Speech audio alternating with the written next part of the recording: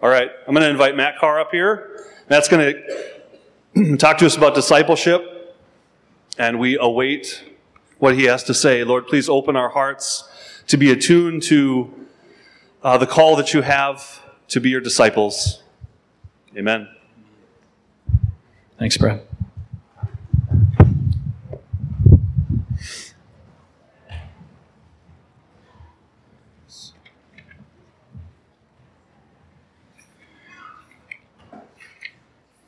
I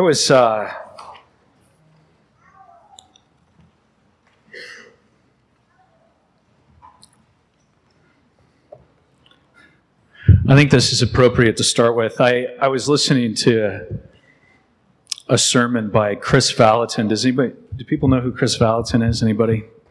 Rachel does. Where's Kevin Bailey? Is Kevin upstairs? He knows who Chris Valentin is. So Chris is one of the pastors at Bethel out in Redding, California. And, what's music? We sing some Bethel music. What's a popular Bethel song? I don't know. No Longer Slaves, Anyway, that music comes out of the... But I was listening to this... Anyway, he started, and I just thought this was great. Has anybody... have you guys seen the movie The Incredibles? Has anybody seen that? We've seen it a lot. Came out in 2004. Our kids have all watched it. So this is, Wikipedia on The Incredibles, because Wikipedia knows everything about everything. The Incredibles is a 2004 American computer-animated superhero film written and directed by Brad Bird, produced by Pixar Animation, released by Walt Disney. And the film follows a family of superheroes who are forced to hide their powers and live a quiet suburban life. Mr. Incredible's desire to help people draws the entire family into a battle with Syndrome. Anyway, who's a former fan who now plots to wipe out all superheroes with his killer robot. I actually think that's a fantastic sort of deconstruction of the Christian story and representation of it. If you think about that, right? The Incredibles. These people with superhero powers, but they're forced to hide them. But we're called out of ourselves. You know the kingdom of God, Scripture says, is like leaven that's taken and kneaded into the whole batch until the whole thing's leavened.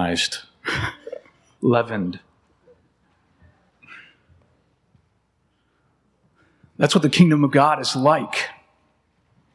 And the kingdom of God has been planted in you all, Jesus in you. And you're called to be that leaven in the world so that it rises.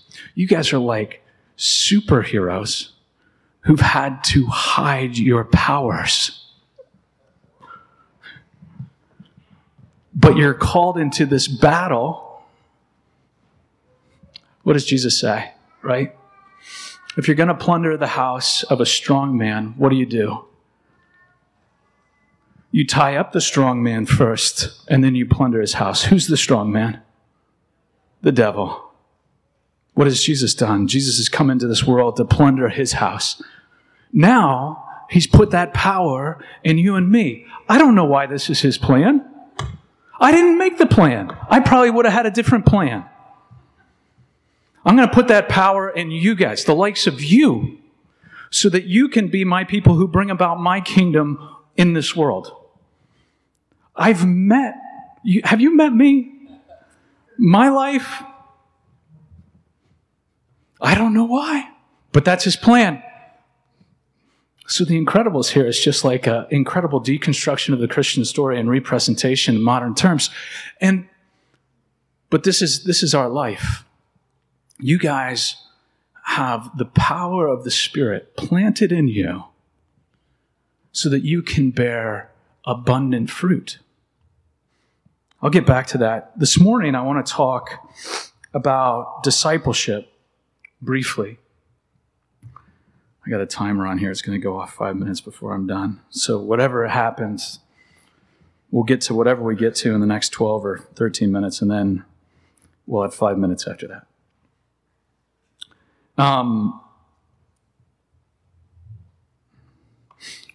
We are committed in the Heart of the Redeemer community, in SPO, to disciple formation. This is actually the heart of what brought us all together. If you're coming and you're committed, we want to get everybody in our formation process. We ask people to sign up and commit to that. And part of discipleship, when we're in that, we want to get to the heart of asking a couple questions. Why do people do the things that they do? Why do you do what you do? Whatever it might be. Behave in the way that you behave. Go about things in your life that you do.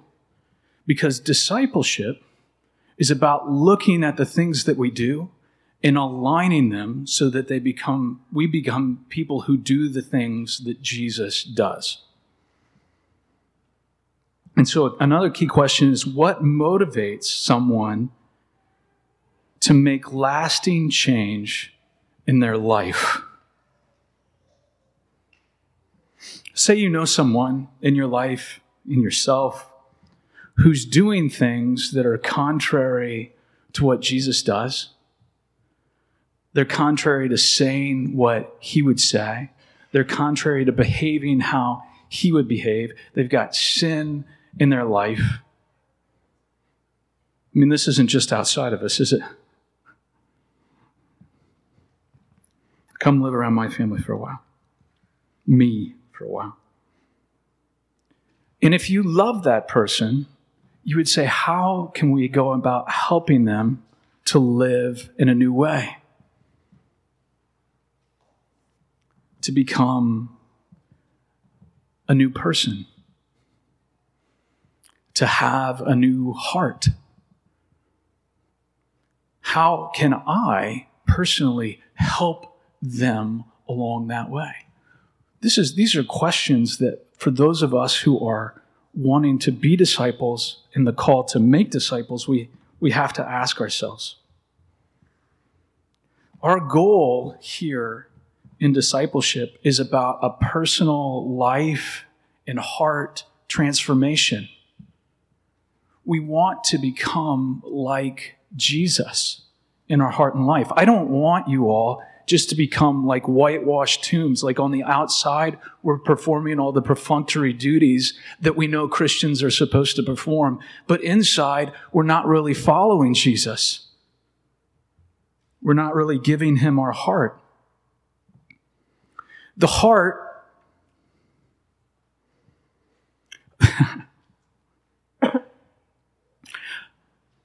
in our house, if you have kids, this is a good point. Like Jesus in Luke 6, I'm not going to read it, but it's the story of a tree that bears good fruit. And it's out of the heart that the mouth speaks. It's out of our heart that actions come. You guys know that. But I think a lot of times, at least in our house, we don't always believe that. Like, let me give you an example. Last night, we're getting ready to we have done Lord's Day. The kids and Jen and I are deciding what we're going to do for family life. And our kids are cleaning the kitchen as we're like preparing to watch a movie. Not The Incredibles. Kung Fu Panda. That's a good one, too. And so we're talking, but our children are bickering as they do the dishes. And one of our children is washing the dishes, but not to the level that my other child thinks they need to be done. So she's handing them to her and saying, you need to put these away. And she's handing them back to her and saying, you need to wash them better. Not in such kind terms. They're like yelling. And so then when we talk to them about this, it's like, why are you shouting at your sister? Well, did she look inside and say, it's out of my heart, I'm angry? No. No, why? Why was she shouting at her sister? Because her sister, it was outside of her, right? Her sister wasn't washing the dishes correctly, therefore she was yelling in anger at her.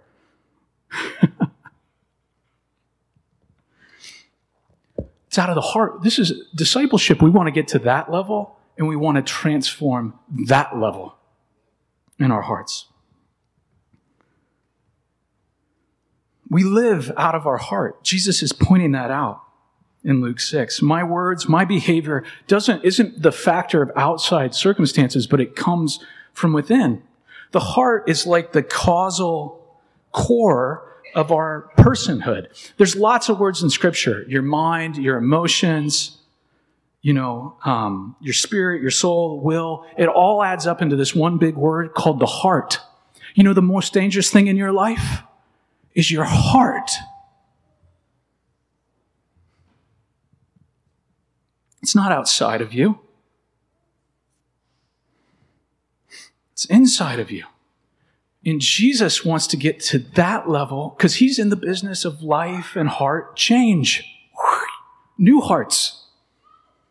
Because when we get new hearts, everything changes. Our behavior, our actions, all that stuff. We don't want you just to be acquainted in our discipleship with the knowledge of God or understanding how to do, ministry well.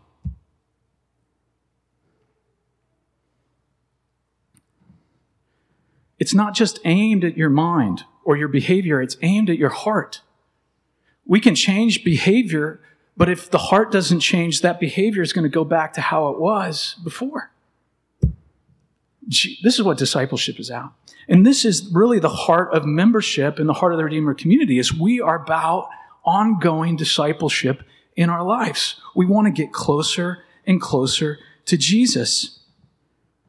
We're concerned with your relationship with Jesus and being in community and being in service and being on mission. We're stewards in some way of what the Lord has given to us. And we take really seriously here the task of discipleship. Following the gospel, following Jesus in your life is not a task that should be taken lightly.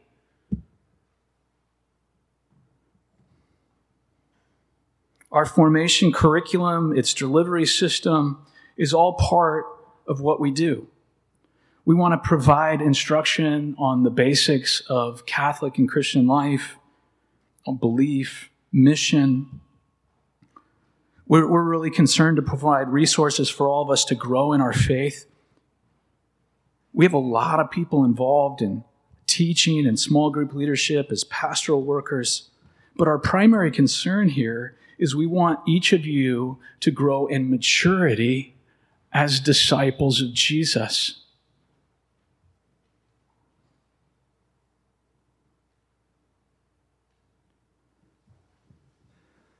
If we do discipleship well, we as a body will mature, and young believers will develop and they will honor God in their life. I'm amazed. I'm involved in the work of mission with SPO all the time in this community. How much time some folks spend. Just look at your own libraries. I'm just talking about some of the young men that I'm involved with, and how many business books we'll read to get good at ministry. It's cool. I think it's great. I have a lot. I was counting. I have many more business books than I have Christian books in my Kindle library. And we're going to study and we're going to apply that information. But how much are we going and learning from Jesus? How involved in Scripture are you? Studying His ways. The whole kind of word, He's coming to wake His church up. We might not even see it, but we're called to be purveyors of that hope. Act like people who know he's on his way. That was part of the word. I mean, if we don't act like people who know he's on his way, who's going to act like people who know he's on his way? Is there a ton of hope out there that Jesus is coming and things are going to be good and he can save you and your heart and everything that's going on in your life? He's got an answer for that? If we don't believe it, who's going to believe it? No one.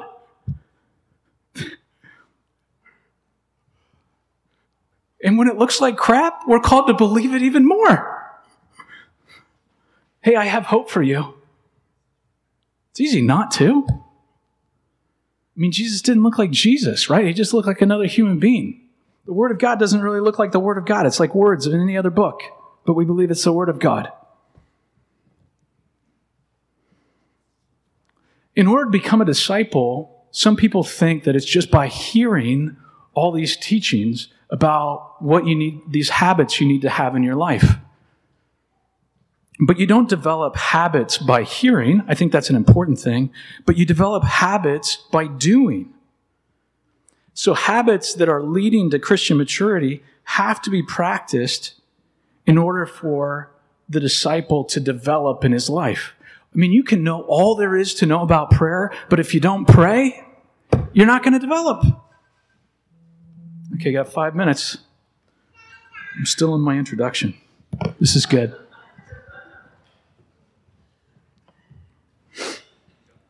I got more than 5 minutes.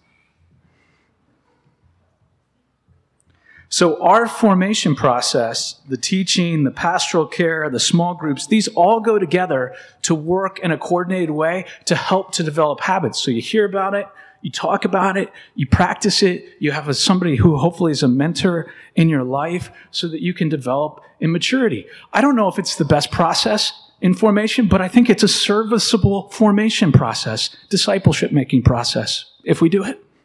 I'm not looking for the best. I'm looking for serviceable. It's serviceable.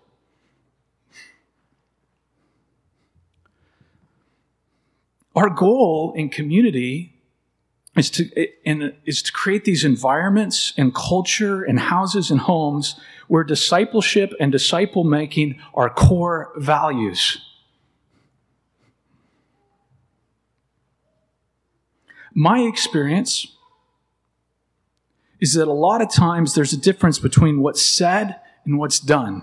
I'm not just talking about here, but in a lot of churches. Our whole community is based on participation in a discipleship formation program. We want you to grow in maturity. Couple points here. Elementary understanding of the gospel is not good enough. We have to go beyond that. We have to go beyond that.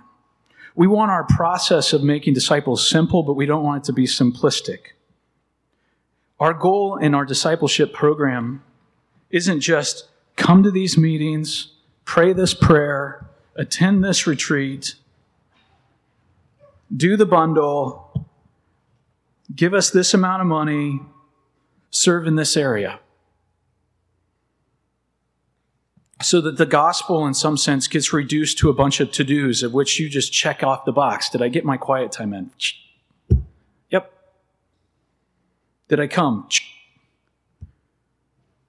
I mean, if that's what it becomes for you, then we really need to sit down and think about it. Because it isn't just about that. All those things are meant to lead to life change, to heart change, to becoming his disciples, to listening to him, and to becoming attentive to him.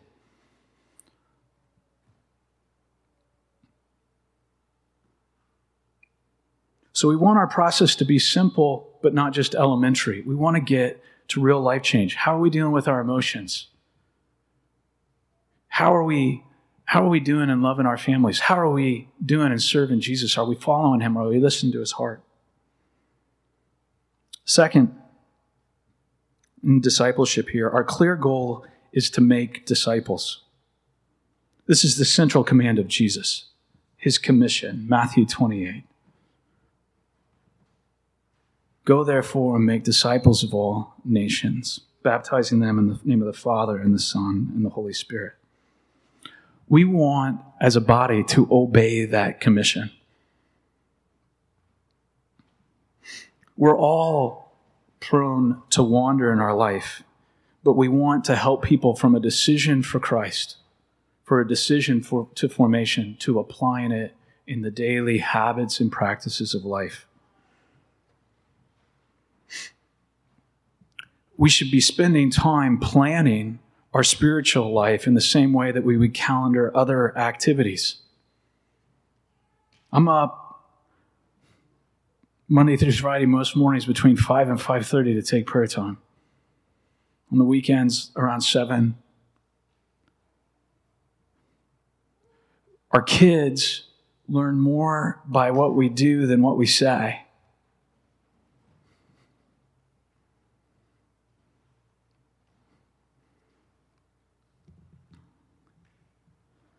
Those that we're trying to disciple are going to learn a lot more by what we do than what we say.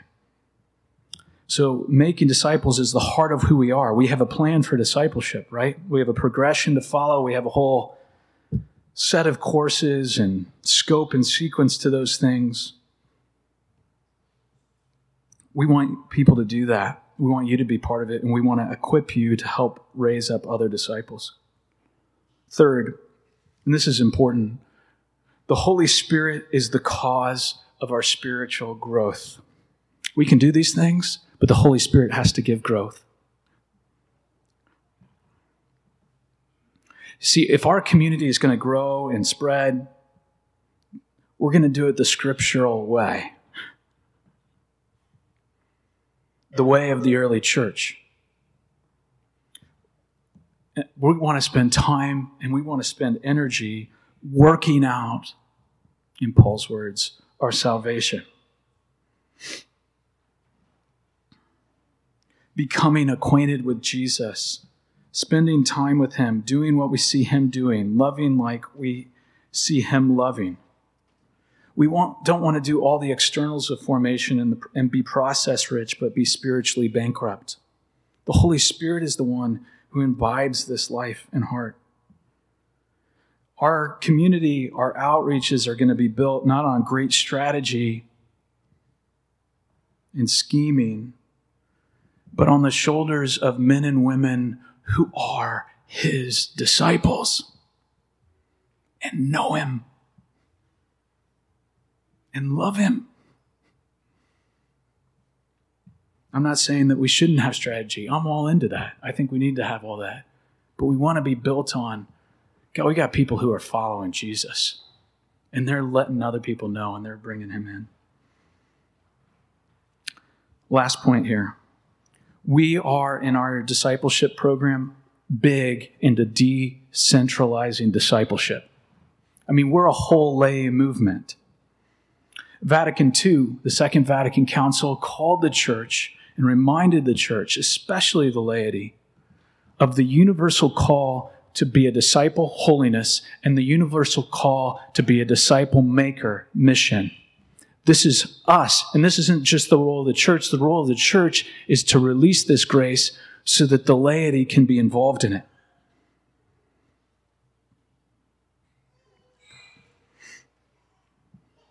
In other words, everybody gets to play. You all get to play. You guys are disciples, and you are disciple makers.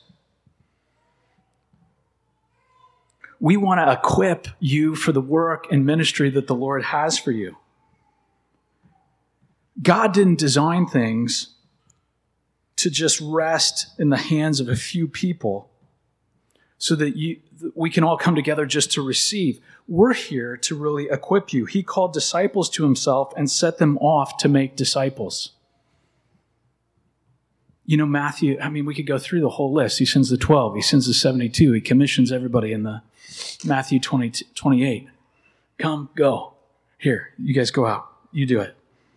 Every one of us has a call to be a disciple and to be a disciple maker. Our inheritance in the Pentecostal charismatic renewal in the Catholic Church has helped us in our understanding of this universal call to mission and to discipleship. Each one of us has a call to be a disciple and disciple maker. In other words, we are called, this is crazy, to build the church. In this book, Christian Initiation and Baptism of the Holy Spirit by Father Killian McDonnell, who's a Benedictine, Father George Montague, who's another priest, Society of Mary. They say this, they say, long before the Spirit was a theme of doctrine, he was, in fact, the experience of the community. Second, they say this, no more certain statement can be made of the Christians of the first generation than this. They believe themselves to be living under the immediate government of the Spirit. Do you believe yourself to be living under the immediate government of the Spirit? Hopefully. You're going to relate real well to people like Ignatius of Antioch, and Polycarp, and John, and James, and those dudes.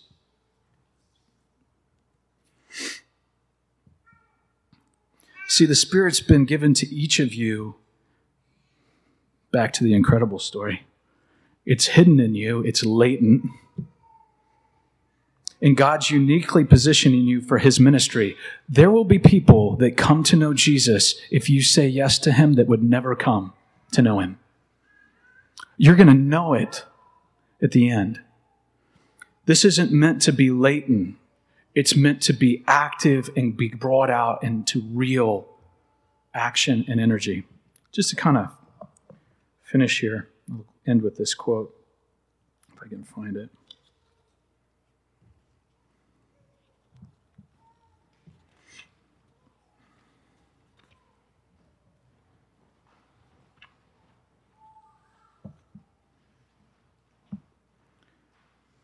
Conclusions. Here we go. It says this. They're talking about the charisms that are given to everybody in the early church. They just expected them. In all cases, the charismatic empowerment is destined not for personal fanfare, but for the building up of the church and evangelization. I'm talking to all of us, but particularly those of you who may not be experiencing charisms. Charisms were given, and they're given to everybody, and that should be the expectation. They're given to you for the building up of the church and for evangelization. The charismatic dimension of the Spirit's life is therefore crucial to the survival and the growth of the church. Crucial. The gifts are not toys, they are tools. They are not optional accessories, but part of the church's essential equipment for its upbuilding. And every one of the baptized has received a charismatic grace to be ministered to the community. The role, listen to this, the role of the authority-bearing offices in the church is, among other things, to call forth, to facilitate, and to coordinate the church-building power present by divine gift in every baptized Christian. That's what we're about. Not to be on the sidelines. I'm going to have to save the rest of this for some other time. But just I have like these attributes of what it means to be a Christian that have come from the Protestant world, but I think they're like really effective and we could think about it. But we'll have to get to that next time. But for this time, I just want us to really understand and be rooted in this reality. We are here to be a disciple-making community. We want you to grow in discipleship, and we want to grow your latent gifts in you so that you can be part of the upbuilding, the disciple-making that the church has called you to. Amen? I'll turn it back over to Brett.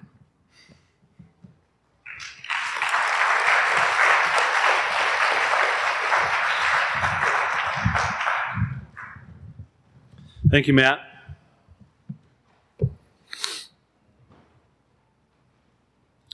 What a gift.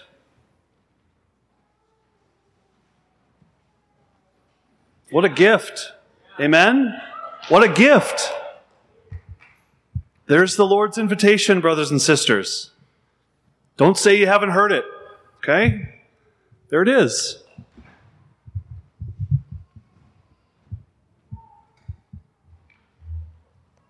Let's go forward in confidence. The Lord has called us to be his disciples, and the Lord is calling us to be disciple makers. Simple. That's it. Don't question it. That's what the Lord has. Amen.